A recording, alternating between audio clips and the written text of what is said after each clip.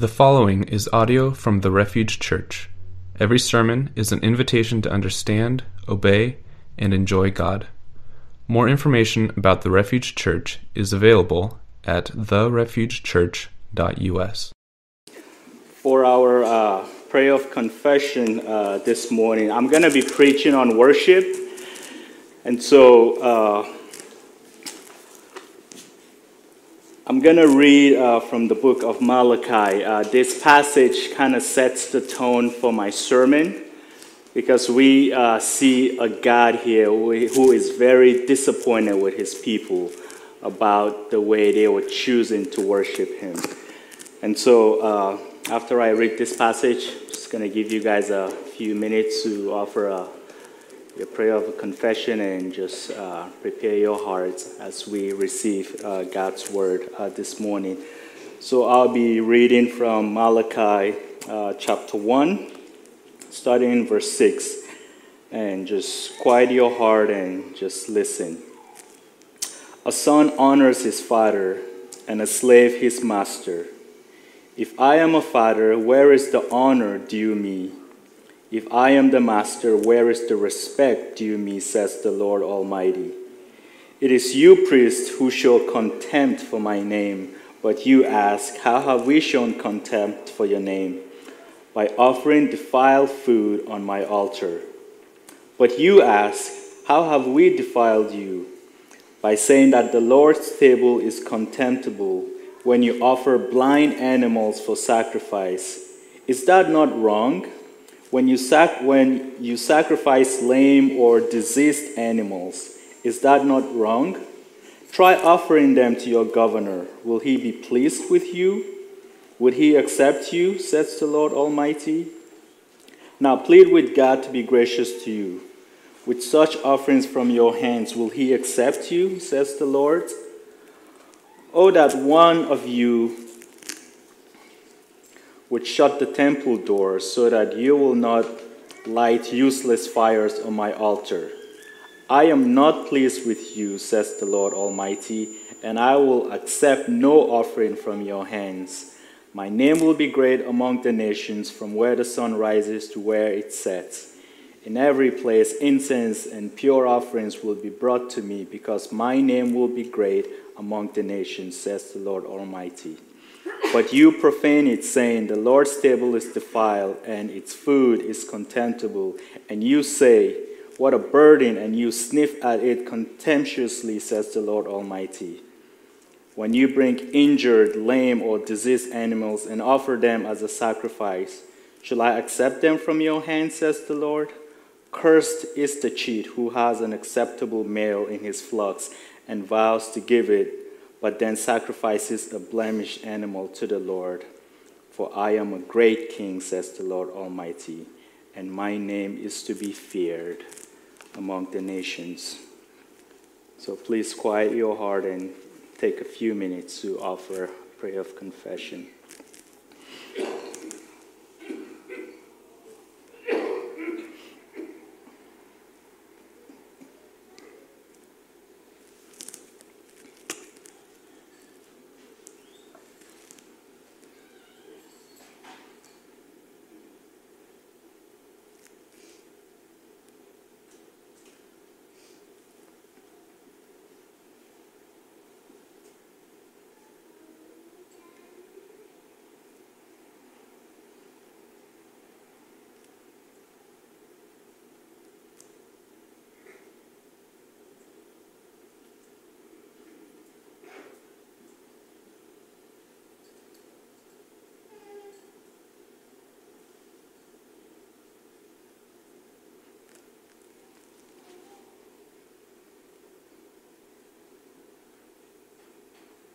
Jesus, we come before your presence this morning as sinful people. Most of the time we don't even know how to worship you. We don't know what to say or how to act. But we thank you for your grace. Thank you that you still call us to come to your sanctuary to talk to you, and to commune with each other. And so lift up our worship this morning. I pray that you accept it. I pray that where we are lacking, that you will have grace. And I just pray that the words we'll be speaking this morning will be your words. And just bless our time together, Lord. I just want to lift up Daniel, who is preaching at Crossroad Bible because Jeremy is not feeling well. Pray for healing for the pastor and that you use the words of Daniel also to reach your people. Thank you for this, we ask in Jesus' name. Amen.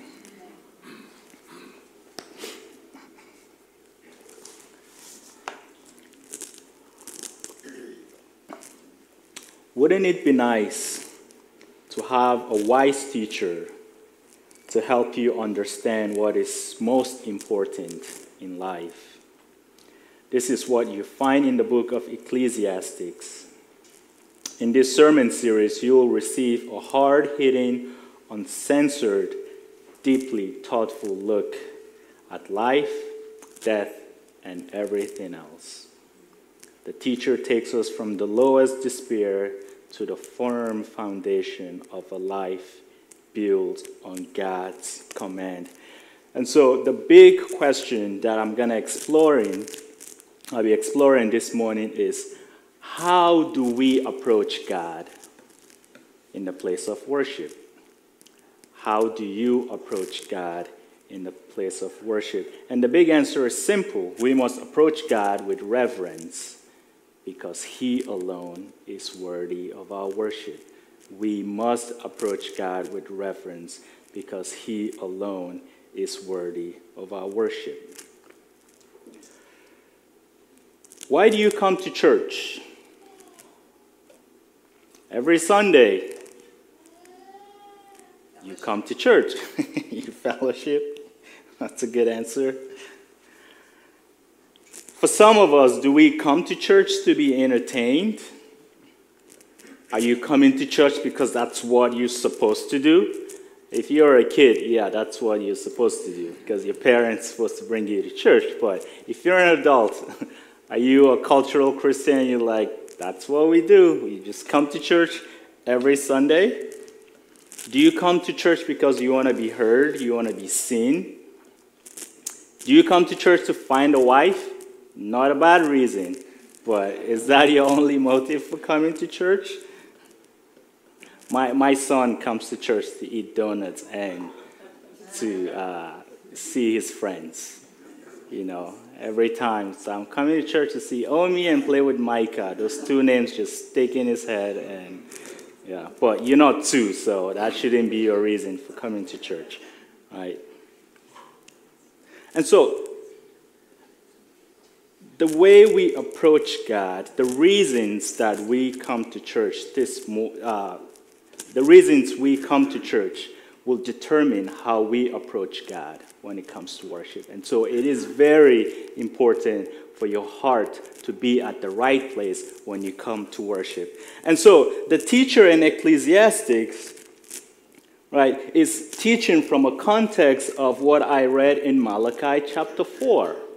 Right? And so we see a God who is upset at his people. Why? Because they didn't approach God with respect. They didn't approach God with reverence. They came to God's house and they offered sacrifices that they will not even use. Blind, lame, diseased animals. They were sacrificing that to God in his sanctuary. And instead of blessing them, what does God do? God curses them. And so worship is something that we have to take seriously, especially when we come to the house of God. Can you imagine coming to church and instead of being blessed, God angry and cursing us because we are not worshiping him the way he demands? And so this is what the teacher in the book of Ecclesiastes is talking about this morning. It is against this backdrop of God cursing his worshipers. We hear the urgency of the teacher's message in Ecclesiastes chapter 5, where he gives us instructions and a series of commands on how we must conduct ourselves when we come to the house of God.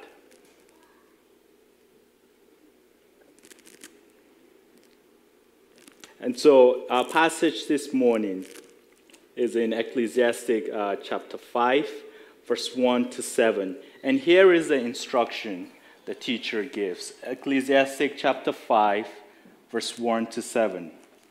The teacher says, "Guard your steps when you go to the house of God. Go near to listen rather than to offer the sacrifice of fools who do not know that they do wrong. Do not be quick with your mouth. Do not be hasty in your heart to utter anything before God. God is in heaven and you on earth, so let your words be few. A dream comes when there are many cares, and many words mark the speech of a fool. When you make a vow to God, do not delay to fulfill it. He has no pleasure in fools. Fulfill your vow. It is better not to make a vow than to make one and not fulfill it. Do not let your mouth lead you to sin, and do not protest to the temple messenger, 'My vow was a mistake.' Why should God be angry at you, at what you say, and destroy the works of your hands? Much dreaming and many words are meaningless. Therefore, fear God." You know, I was thinking about it this morning. I love that we meet at a coffee shop, right? Because this is not a traditional picture of what a church should look like. And so in the Middle Ages, you know, churches looked like this, like cathedrals.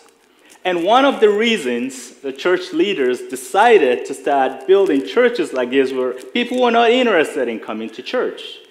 So they're like, how do we get people to come to church?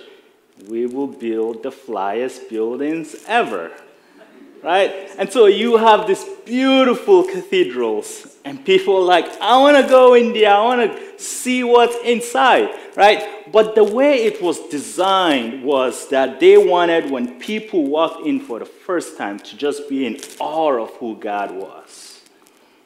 The icons and everything was supposed to lead you to Christ. And they made, the ceilings were so high because they wanted to emphasize that God is in heaven and we are here.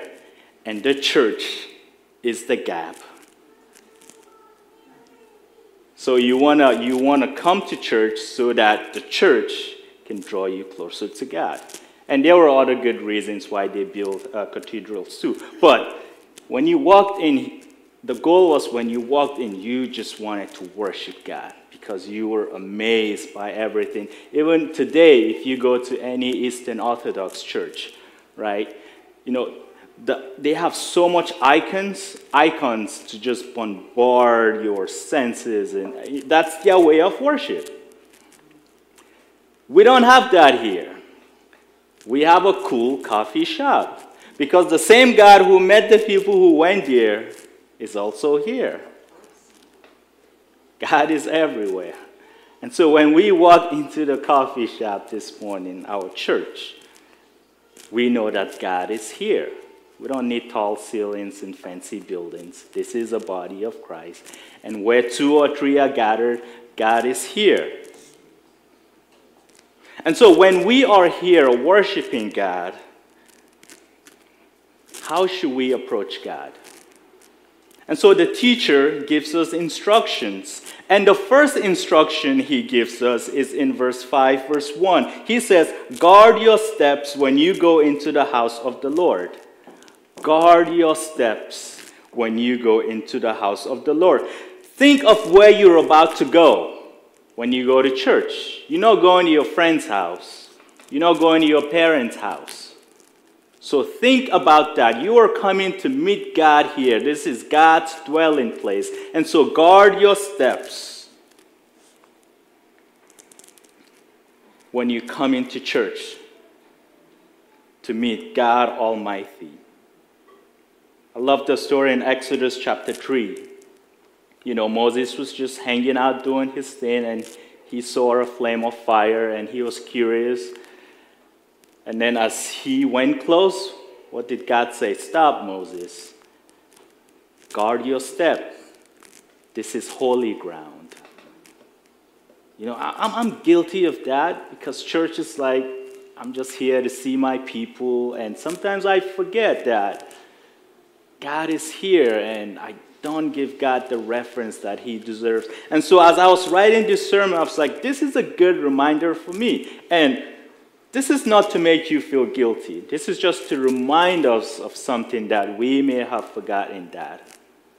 This is the house of God, and so we have to guard our steps. And so how do you guard your steps in the house of God? The teacher explains in the next line, you guard your step when you draw near to listen.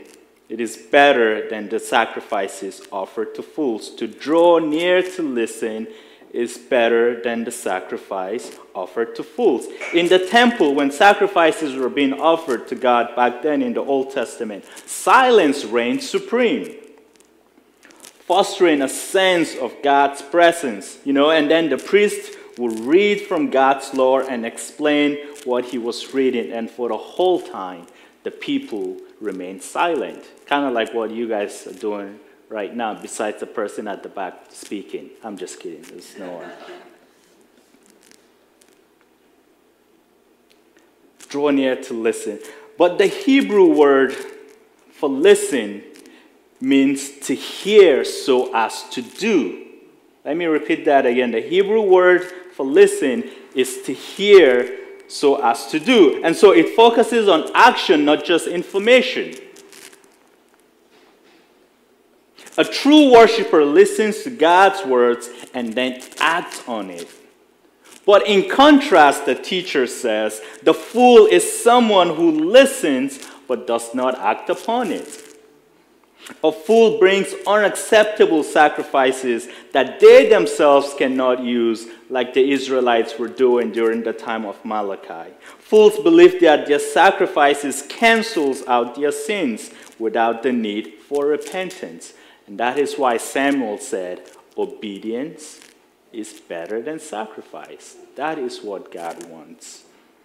Fools, the teacher says, they do not even know how to keep from doing evil because they do evil in the house of the Lord. They come to church for the wrong reasons. They don't worship God the right way because they don't fear God and don't show any reverence to God. Many times in the Old Testament, you will hear, "Hear, O Israel. Hear, O Israel. Hear, O Israel." Jesus said, "He who has ears, let him hear." And James also said that, "Let everyone be quick to listen and slow to speak." And so as believers, the discipline of listening is very important, especially in the house of the Lord. When the early church believers gathered, somebody will read a letter, maybe the whole book of Colossians or Thessalonians, and the rest of the congregation just sat and listened and soaked every word of that letter. I was thinking about it. If we can only be good at listening, just think of how many relationships we will have saved. As a married man, I know my cue of when to just shut up and just listen. Because if I don't, something might happen that we will both regret. And so we guard our steps when we come into the house of the Lord by listening. That is the first instruction the teacher gives. The second instruction the teacher gives has to do with prayers. In verse 2, he says, "Never be rash with your mouth, nor let your heart be quick to utter a word before God." Never be rash with your mouth, nor let your heart be quick to utter a word before God.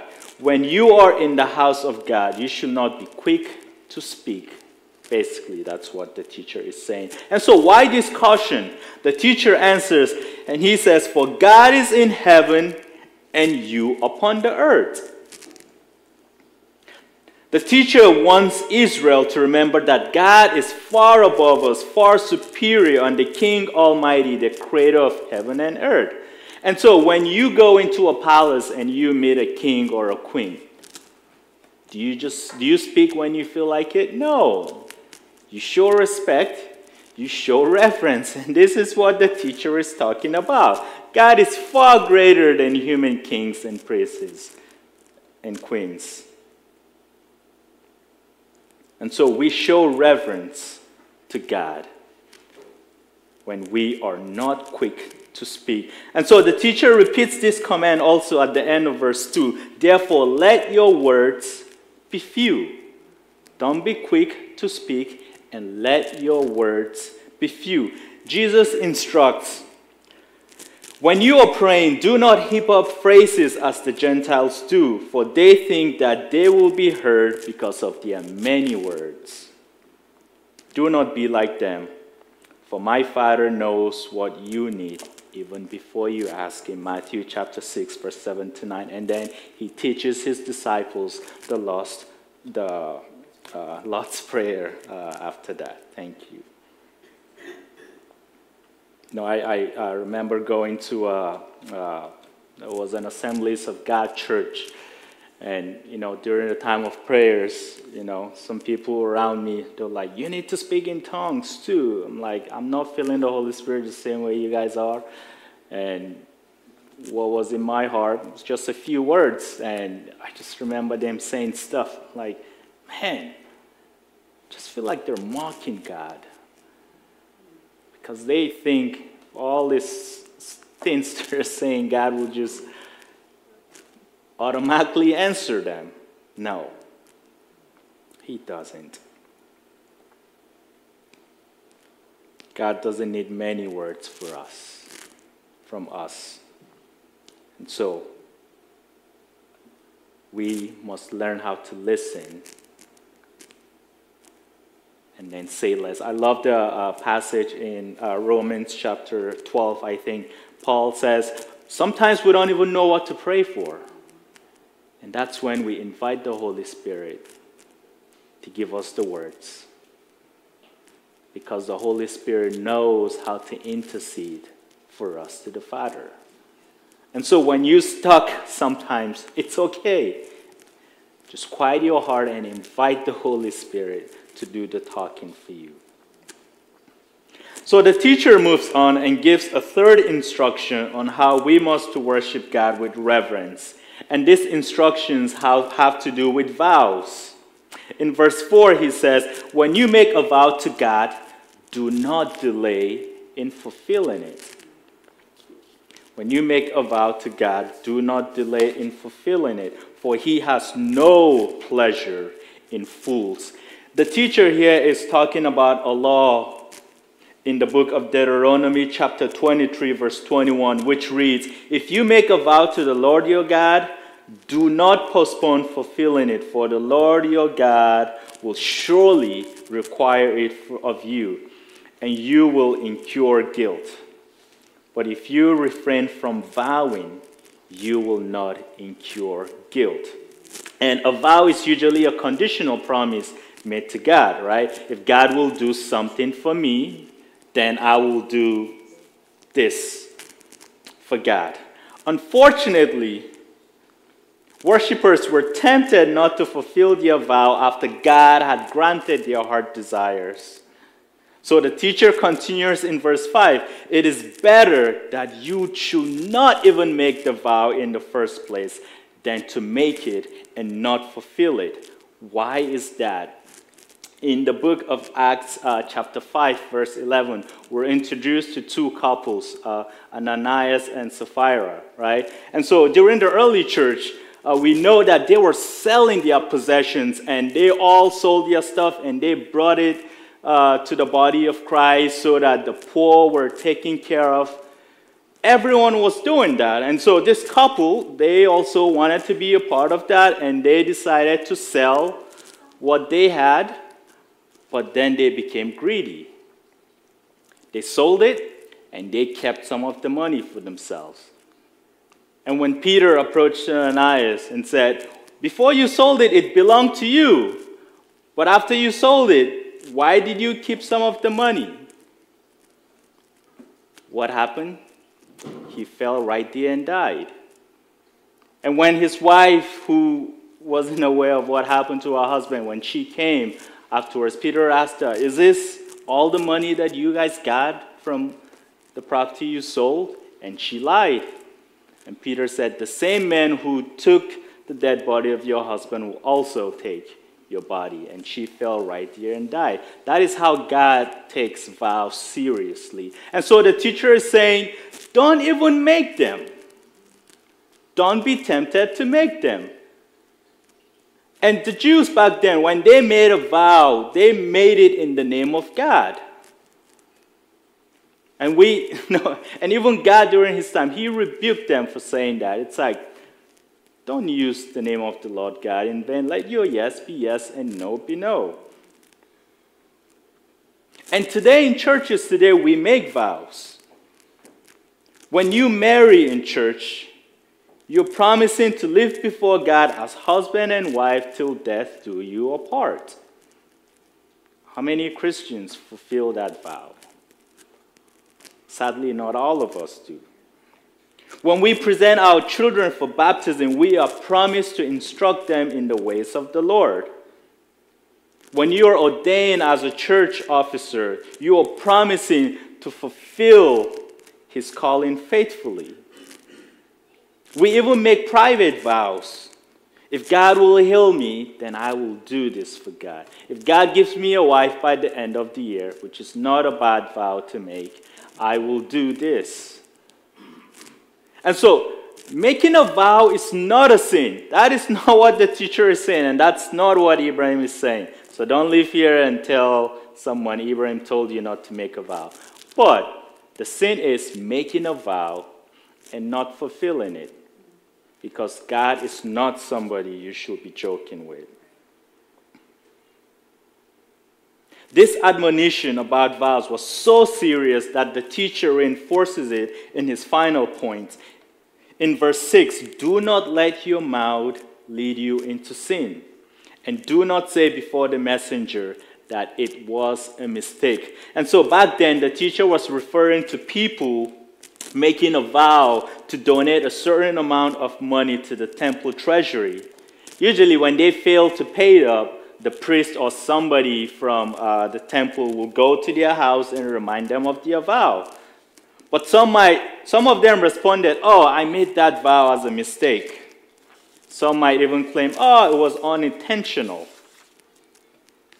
God will punish people for not fulfilling their vows like he did to Ananias and Sapphira.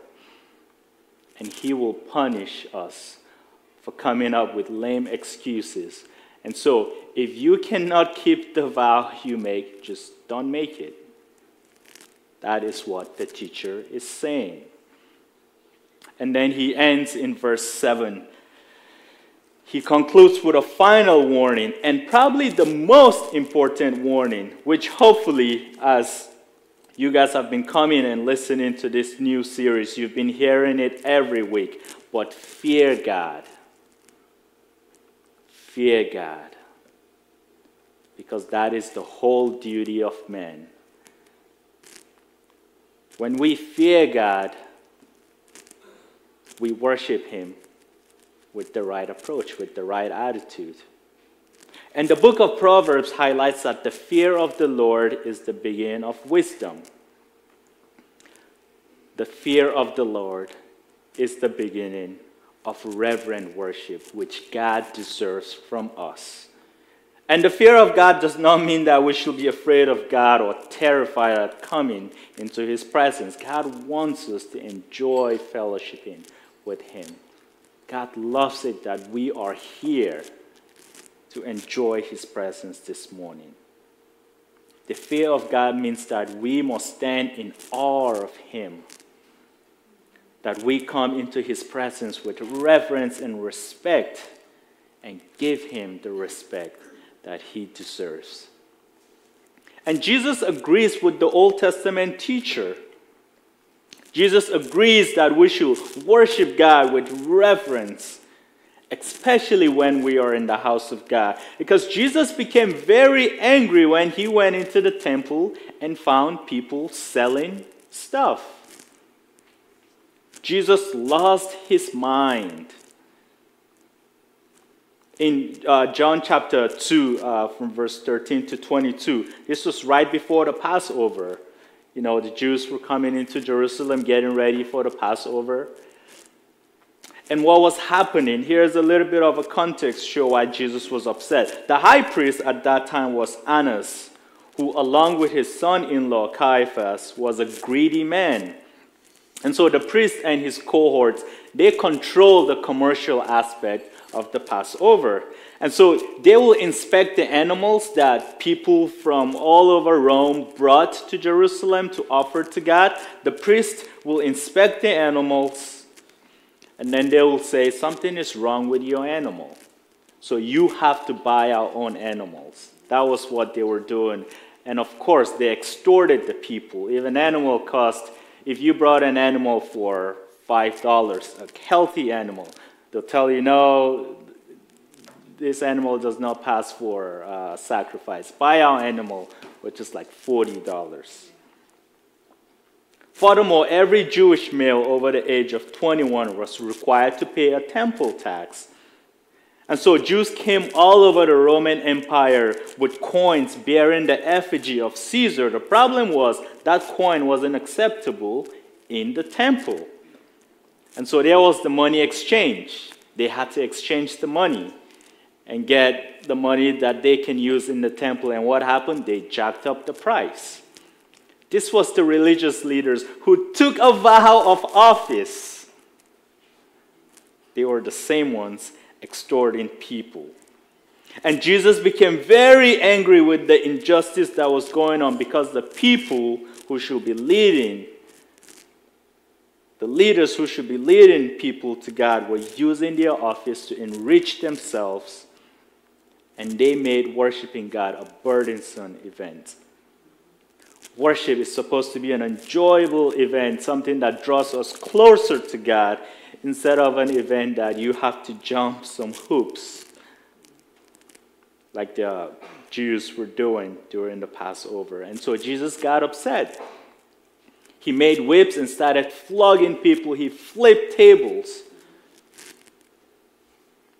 Fear God and give him glory.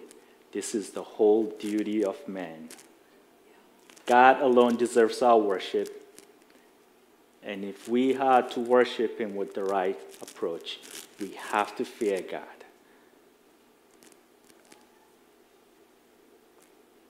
Jesus closed the gap that used to exist between us and God. You know, the teacher talked about God is above and we're here. But Jesus closed that gap. Because you can be at home with two other believers praying in the name of the Lord, and God will be there. We have access to God now through Christ, our mediator. When Jesus died on the cross, the veil that separated the holies of holies where God dwelt with the Ark of the Covenant, that veil was torn apart, so that now we can approach God with confidence. And so because we have that access, we have to be diligent in how we approach God.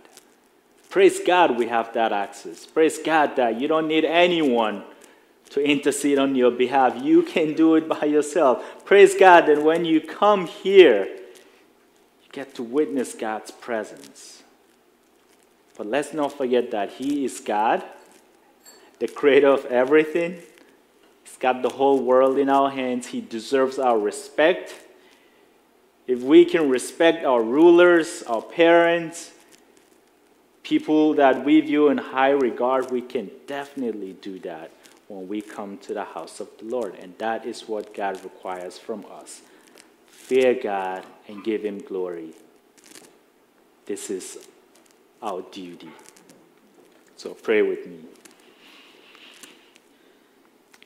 Jesus, thank you for your word.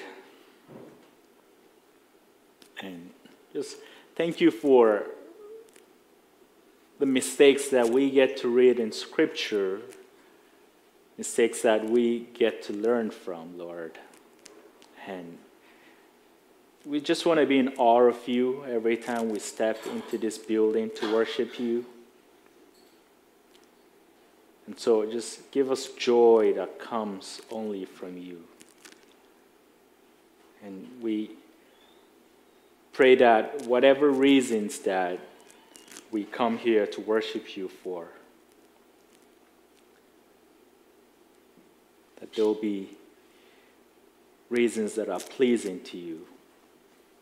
And as we come, that you will meet us where we are, Lord. Thank you for this, we ask in Jesus' name. Amen. So this morning we get to respond in a few ways. You know, we get to sing, and also we will eat communion. And so if you've put your faith in Jesus, we invite you to join us for communion. You know, before his death, he gathered with his disciples. He washed their feet and took bread and broke it and blessed it and said, "This is my body that I will die on the cross for you. And so when you eat this bread, remember what I'm about to do on the cross for you." And the same way, he took a glass of wine and blessed it and said, "This symbolizes my blood that I will shed for you. My blood that will make it so you can approach me whenever you want to." So when we eat communion, remember that this morning. And if you need prayers about anything, Joe, Rachel Berg will be back there offering prayers for anyone. So if you have any burden in your heart, we will love to pray for you, and they'll just be right back there. And also sing and worship with us.